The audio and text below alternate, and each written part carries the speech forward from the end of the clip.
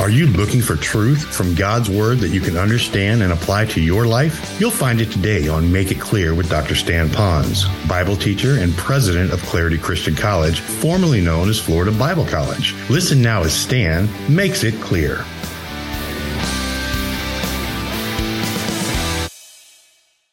I'd like to begin this morning's message, particularly today, with a word of prayer, because this message I'm about to give to you, while it will be in two parts, two different topics, but underneath one umbrella, I want you to know it's one of the more difficult messages for me to preach. And you'll know why as I open up, because of my love for you and yet my passion for you and me both to really embrace this truth in our own life, especially in the culture in which we live. So I want to welcome the Lord's presence, but also to allow the Lord to prepare our hearts for Him to, in a sense, lovingly, because He cares for us as a surgeon would, to delicately do surgery on our inner being so that outwardly we'll be all that God wants us to be. Would you join me together as we pray as a family? Father, with humbled hearts we come before you, and Lord, I thank you that in Scripture you speak so clearly and often explicitly to us. And sometimes because our lives are so built up in the world system that we have such a different value system, and then when we hear your value system, it is so, so different. And it makes it so difficult then for us to balance the two and get back in line again. And that takes, Father, your spirit of grace to work within us. And so now, Lord, I am depending upon you because, Father, you are the great I am, and that you love us just where we are, and you have a wonderful plan and purpose for our life. So, Lord, for me, I pray that I will speak the truth with mercy and grace and love and humility. And that, Father, you would empower the words that would come. And then, Father, for the rest of us, wherever we are in our walk with you, that this message would speak to us. And that we would have been now at a point where we're willing to make whatever spiritual or mental decision changes we need so it will come out.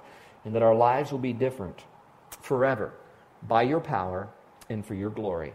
Now, Father, we pray this in Jesus' name. Amen. Well, I think looking at a crowd like this that we all enjoy things that are done excellently. I enjoy sports, although I don't play excellently, but I certainly enjoy watching sports. I especially like to watch when someone looks at the ball and he takes this excellent swing and you hear the crack of the ball in the bat and the ball goes over the outfield fence and how exciting that is. And so we like to see sports done excellently. And we also enjoy in the art world, and I think about that. Here is a person who will take a white piece of canvas and then, by taking the right colors, capture the emotion of something and put it on this canvas and have this piece of artwork last for ages. And then I think in the music world, and I often hear this about those who are tremendous composers, that many of them actually hear the song or the melody in their mind before they ever write it down in all the chords and the different notes that they have. And I look at that, and I'm singing their songs and whistling and humming, and some of those same songs of those great artists out there that are able to do that with music. And then I move into the world of science. And I'll tell you that we live in a day now that there's been a lot of things done excellently with science. When I was a boy, and I thought I'd never use that phrase, we would be talking about going into space. Now we're talking about building things because we are already in space. And that's done excellently. And I think we could take that through almost every profession and how much we appreciate things that are done excellently. And that's why this passage that we're going to cover now for 2 weeks really hones in on the importance of being excellent. But then the Lord just doesn't give us that general principle, man up and be excellent. He talks about being excellent, but he also talks about two particular areas. I'd like to show you 2 verses that are in our passage, and I'm going to read them to you. And if you have your Bibles, you're welcome to follow me. I'm going to be looking in 1 Thessalonians chapter 4 now. And I want you to see this particular passage as it's found in verse 1. Paul says, "We urge and exhort in the Lord Jesus that you should excel," is the word in the Greek, or abound more and more.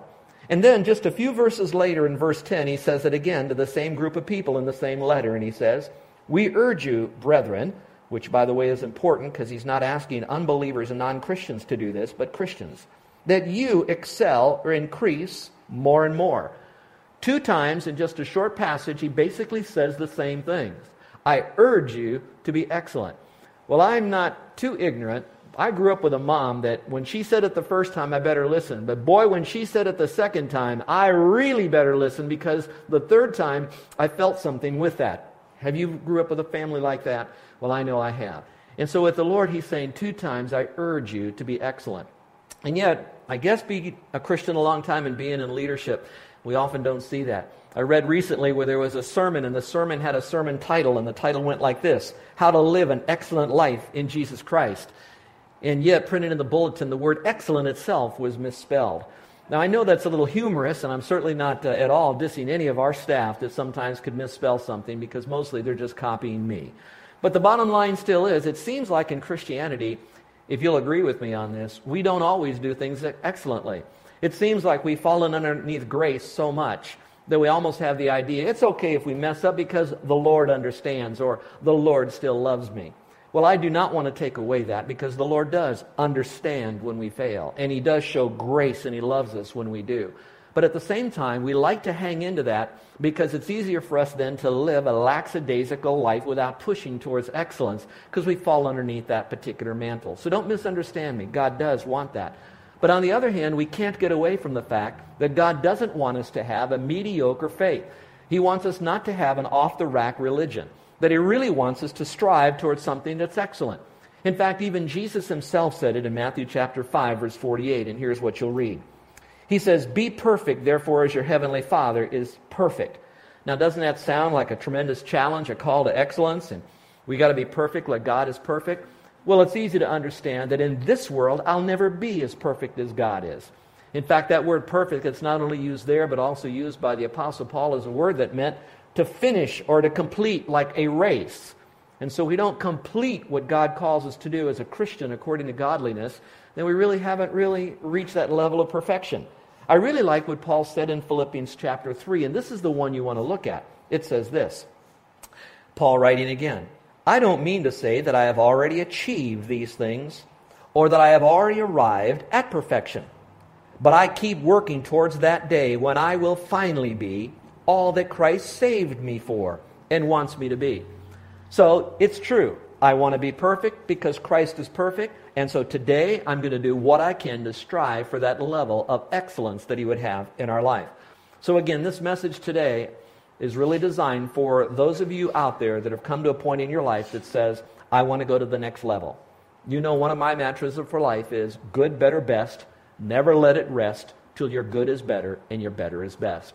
And so in the passage we're going to cover this week and a couple weeks from now is in what 2 areas is this context talking about being excellent?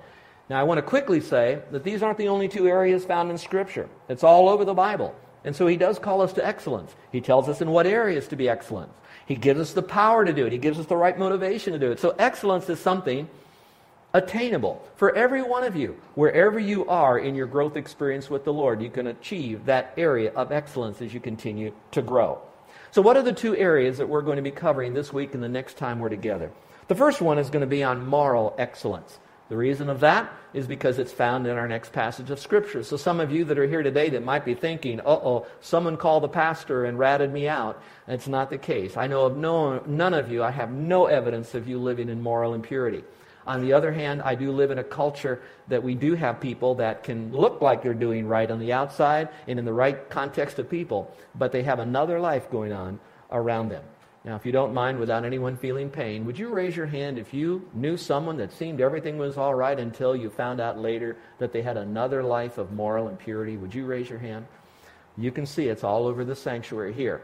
Now, with that in mind, that means then not about them, but about us. Where are we in the area of moral excellence? The second area that he speaks about being excellent in this passage is what I'm going to call vocational excellence. Now, when I open that up, it's not just do a good job on your job. It's going to be the whole issue of what does the Bible have to say about ambition in our life as a Christian? Yes, particularly as it might focus on vocation, but overall, whether you're retired or not, what does the Bible have to say about ambition? But today we're going to talk about moral excellence in your life and my life as we now want to stand pure before the Lord, but also before our community in the area of our sexuality. So I'm going to ask one question and then spend the rest of our time today answering that one question, at least through this passage, and hopefully it'll be something that'll be a blessing to you. So here's my one question today, is this. How do you treat your body? Now I know that came from this great spiritual beginning, and now I'm talking about your body. But it does talk a lot about our body in this passage, and I want to address that in just a moment. Now, for those of you that are new to Christianity, some of you might be aware of other religions and other isms that are out there. If you're coming from an Eastern religion, they often would separate spirituality from your physical body. They would have spirituality out there and your physical nature over here, and they would separate the two. But if you go through Scripture, God's mind on paper, totally accurate because of science, history, prophecy, all that we know and need to know about the veracity of Scripture, it says that we cannot separate our body from our spiritual life, that they do go together. So when we do talk about our body, it is. In fact, Scripture even refers to our body as this. Are you ready? It's called the temple of the Holy Spirit. So our body is not just a container of organs attached to some emotions that we will shed when we die. Our body, for Christians, also is a container for the Holy Spirit, and we are vitally born again in this regenerated experience to be like Christ. And so with that in mind, we now have a body that will do things that needs to be brought under control because it will affect our spiritual intimacy with God and our walk with Him. So it is together. Maybe that's why that the Apostle Paul wrote this in 1 Corinthians chapter 9, verse 27. He wrote this when he was facing temptations. He said, I beat my body and I make it my slave. Now when you read that, you might think, you mean Paul actually would get mad at his body and hit him? Well, if you want to take it literally, you might say that, but that's not really what it's saying. Actually, what it's saying is I take control of my body. I discipline my body. I realize that my body that is made up with hormones and chemicals and a nature that has a propensity to sin all the time, that it's going to start getting away from me. But I have a mind. And my mind could be the mind of Christ that can now change my attitude, my thinking, and my body now can be in subjection to my mind. So I beat my body, but I do it not with my fists. I do it with my right thinking, and I bring my body under control. So it's a discipline thing. Look, if you will, back at 1 Thessalonians chapter 4, verse 3. It says this, For this is the will of God, your sanctification. That is, that you abstain from sexual immorality. Now, do you see that in your Bible? So if you want to write it down as far as a particular note, you might say this. My question, what is God's will for my life? Should I buy this car or that car? Should I buy this house or that house? Should I go into this career or that career? Should I stay on the island, get off the island? What is God's will for my life? Well, those are important because they do factor into almost everything you do during the day. But God says there's something that no matter what you do will still be a part of it, and that is your moral purity. That's why He says, what is God's will? God's will is your sanctification. Now, that's a word that most Christians hardly ever use. They might have heard, but they hardly ever use it. And people that are outside the faith, that's such a weird word. The closest thing to the word sanctification is the word sanctuary. And most of them might think of a bird sanctuary, let alone a worship sanctuary, let alone ourselves to be sanctified for the Lord. So simply put, the word sanctified basically means that you are choosing to grow. You're separating yourself from another lifestyle. You're choosing to become more like Christ. And I'll talk about that in just a moment. So he says, what is your sanctification? He says it's God's will. So God's will is that you live a separated life unto the Lord. What is a separated life unto the Lord? A holy life is God's will. They both go together. So that's what it is. Now, I'd like to give you 3 words, and these would be important for you to remember. They may not be in your notes. You might want to jot these down. I want to speak to those of you that are really growing to understand some concepts of Christianity. I'm laying a foundation because I'm going to get extremely practical in just a moment or two. So here's the first word. It is the word we call justification. Justification is a word that simply means this, that when you trust Christ as your Savior, God declares you absolutely righteous and that you are heaven-bound knowing that Jesus Christ is your Savior. Justification is something that happens once and only once when you trust Christ as Savior. So let me ask a simple question to you here. How many of you in this room have accepted Christ as your personal Savior by grace alone, through faith alone, in Christ alone, for the glory of God alone? Would you raise your hand? That would mean that you've experienced God's justification the moment you trusted Christ. And it also means it's something that's been done in your past. The second word is a word that's called sanctification. It's the word we've been talking about here recently. That word is something that is a little bit more progressive. This is something that happens the moment you trust Christ until the time you go to heaven. It's a progressive thing where now you're becoming more like Christ. You become more like Him in your attitude. You're more like Him in your behavior. You're more like Him because you're choosing to become more like Him. So sanctification is something that you're doing now. The third word is the word glorification. First word, justified, that happened when you trust Christ as Savior. Sanctification is an onward thing where you're growing to become more like Christ. The word glorified is something that happens to you the moment you are now in heaven, when you are automatically, right then, fully, completely made like Christ. That's something that happens permanently and is the future after you leave this present world. So justification happened when you trusted Christ. Sanctification is something that's happening now. And then glorification happens later on. If you at least understand that much, would you say, uh-huh? All right. So today we're not going to talk all about justification. I'm going to trust you trusted Christ to save you. If you haven't, we'll help you get on board with that in a moment. I'm not going to talk about so much when you get to heaven what glorification is. But I do want to talk about what it means to be sanctified, set apart today in one area, although there are many. Today we're going to talk about your sexuality. Now, as I begin this topic on sexual immorality, I like to refer to that as what I call collegiate sins. Now, when you hear the word collegiate sins, you might think, does that mean that sexual immorality is something that is rampant in college, and so I got to prepare my young people for that? No. What I mean by collegiate sins is simply this. People look at sexual immorality as a collegiate sin in the sense that it has different degrees. What I mean by that, when you hear sexual immorality, most Christians probably think that must be something that is so perverse, I ought not to think about it, I ought not to certainly speak those words, and I'm not going to do it now because there are children here, but I think you know, some people think it's that hottest, highest degree of immorality and perversion, that raw flesh stuff out there. And then you have this little stuff over here that only happens in your mind, okay? It's a time where someone passes by, you think, I wonder what they look like without their clothes on. I wonder what it'd be like to be with them, and da-da-da-da-da. So it's a mental thing, a fleeting thing. Whether you see it, you hear it, you experience it, or you're sitting here right now and you're painting a mental picture of it. So anywhere that would be called a collegiate sin. It's a degree of it. And you want to know which of those I'm going to speak to today? I believe the Bible speaks to every single one of them. I think if we cut it off here at the pass, at the source, we won't have the problem later on, but at the same time, we need to speak to this whole issue. And that's why I asked for prayer, because this is very difficult. And I'd like you to remember this, dear ones. Are you with me? I'm looking at a very mature bunch of people, and like I said, I don't know anyone that's walking in any form of sexual immorality here, and that's between you and the Lord. But I think that there could be some that are in this room right now, and as I'm speaking to them, they are really inside nauseous. Can you imagine for a moment if you were doing something that was not morally right, how nauseous you might feel, scared, embarrassed, a little angry, pushing back against the message, trying to sort it all out, yet you know that he's probably right, and I know what I'm going to do, and I'm all messed up, my life is all tangled into this thing, and it's bigger than he can even talk about how they're struggling right now. And if you're not into it, would you at least throw up a quick prayer of God's blessing on those people in this, that they would know that God loves them and that we're here to help them, and we certainly don't look down on them. And some of you even more so because you've been there, done that, and now you're in a new world and you're celebrating that, and you wish they would be in that world with you. So I just want to say it in as much love as I possibly can. This world is rampant in sexual sin. If you agree with that, can you say amen? It is rampant in it. Almost anywhere you go.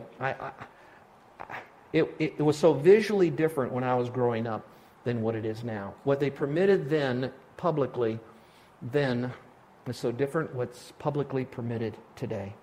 So I'd like to read to you this passage that deals with it, and then we're going to unpack it. We won't be here all afternoon, but I want you to hear it from the Word of God and not just from my sermon. If you want to follow just reading verses 3 through verse 8, so you're knowing this is God who loves you, God who has a wonderful plan for your life. Here's part of that plan. He says this, "For this is the will of God, your separated life unto Him, that you should abstain from sexual immorality, that each of you should know how to possess his own vessel in holiness and honor, not in passion of lust like the unchurched, unsaved Gentiles who do not know God, that no one should take advantage of and defraud his brother," or we could say sister as well, "in this matter, because the Lord is the avenger of all such, as we also forewarned you and testified. For God did not call us to uncleanness, but in holiness. Therefore, he who rejects this does not reject man, but God." So if you're rejecting what you're hearing today, the issue is between you and God. Why? Who has given us His Holy Spirit. The Spirit is doing the number on you, not so much me. Well, I'd like to give you 3 truths for those of you that are saying, I have struggled with this. I at least want to hear what you have to say. I'd like to get out of this dilemma. I've got to do something different with my life. And I also want to help my kids. I want to give them something to work on. And what would be practical that I can try to bring it into their language, into their world, their life, their stage in life. Let me give you 3 that might be helpful. First of all, you do need to decide to say no. You've got to say no. So let's practice that. When you are tempted with sexual immorality of any kind, what do you need to say to that, everyone? Ooh, that is good. I expected you to mumble that out, actually. You really shot that thing out. All right, that's good. Let's say it again. No. That's even better. You need to say no. Now, what do you need to say no to? I think before you know what to say no to, you need to know that when it was written, I don't want you to think that the culture in the Bible was a lot different than the culture that it is today. The culture of the Bible, mostly in the New Testament, if I can give the Roman Empire, they were steeped in immorality. Those of you that have studied any form of history growing up, you know enough about the Roman culture to know how bad it was. Those of you that have seen even movies trying to depict some of that garbage out there, it was worse than any movie you'll ever see. But now, they're not in this. They're in a city called Thessalonica. Now, Thessalonica, they added a twist to this. They also threw in their religion. So in other words, sexuality, or immorality, we might say in this case, was attached to a religious experience that they would have with God. So even in the masculine context, if I can speak to you, dear men, for a moment, back then these men were so given over to, because their buddies did it, it was accepted to do this, and in most cases their wives probably hated it but turned their head because that's what everybody else is doing. They had adultery with mistresses, multiple. They had adultery with slaves. We even experienced some of that in our own Civil War days. And especially they had adultery or immorality with the temple prostitutes. And we can throw in of both sex. So you have all that going on. So when he's telling them to abstain from sexual immorality, he was also telling those same people that were steeped in the culture very similar to ours. The only difference is we don't even have to go to the temple to get it. We don't even have to go to the beach to get it. All we have to do is 1 click, 2 click, 3 clicks, we're there. In the privacy of our own home, but in full view of God. So we need to say no. You see in the verse where it says that we need to abstain from these things, there's a common word that you hear a lot today. It's the word abstinence. And so we're telling our young people that they need to abstain from this and to have that abstinence program. Now, I'm very much for it, although I know that people can struggle with it because we're asking kids that have no power of the Holy Spirit to do something that at least conscience says is right, that they should abstain, but they really have a lot less power to do that, and especially when it's paraded in front of them, their friends that do, and all that's out there that's free. I know that that's a very challenging program. Doesn't mean the program is wrong, but it is a challenging one. But here's what I'd like you to hear. While we hear that and we applaud, there's got to be done something for kids that would be needing to know to be abstaining from this stuff. We put it in the context of young people instead of, when it says abstain from sexual immorality, that is actually said in a context to unmarried people as well as married people. So really what he's saying is to you men and women that are here that are married, that have access to intimacy with your mate, he still says you need to abstain from sexual immorality. So whether it's before marriage or in marriage or maybe in a sense after the marriage is over, and you think you're free again and you've done all that, you can have it back. He says abstain from all of that. So now with that being said, I'd like to give you a couple of the areas in which you might say no. Now I will tell you very quickly that I'm not unpacking each one of these areas. I would delight to do that with you so that you have a grounding more in Scripture, because Scripture has a lot more information. Those of you that need more, I'll be glad to sit down privately. If you're a guy and if you're a gal, you can sit down with my sweet wife, okay? Now, for what should you say no to? Well, obviously all sexual wrongdoing, but in these areas, simply put, you could put it down yourself, you know, say no to premarital sex. Even if it's with someone you hope to marry. Give me a few moments and I will come back to that concept in a moment. But for right now, to someone you even think you're going to marry, you're to say no to that in premarital sex. Number 2, no extramarital sex. That means no messing around with someone else who is not married while you're married, or messing around with someone who is married while you're married. We're to say no to any extramarital affairs. Thirdly, we need to say no to homosexual sins. Now again, this is one I wish I had more time to open up, and maybe sometime on a Sunday morning at another location here at another time, I'd like to give you what I believe the Bible clearly says, not only biblical, but I'd like to talk about it socially, emotionally, and the rest on a practical level besides spiritual. But I don't have the time to do that, but I have as much confidence if I don't do it to you now to still say, biblically, we're to say no to homosexual sins, starting from the inside out. Number 4 would be saying no to pornography. Saying no to pornography. Now that doesn't...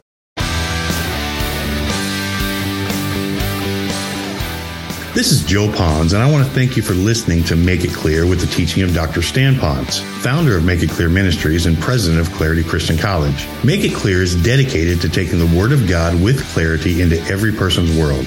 It's the support of listeners like you who make the ministry of Make It Clear possible. You can provide your tax-deductible gift to Make It Clear online by going to makeitclear.org. That's makeitclear.org. Thank you for helping us make it clear. If you would like to have Dr. Ponz speak at your church or event, please email us at tellmemore@makeitclear.org. That's tellmemore@makeitclear.org. Thank you, and remember to make it clear.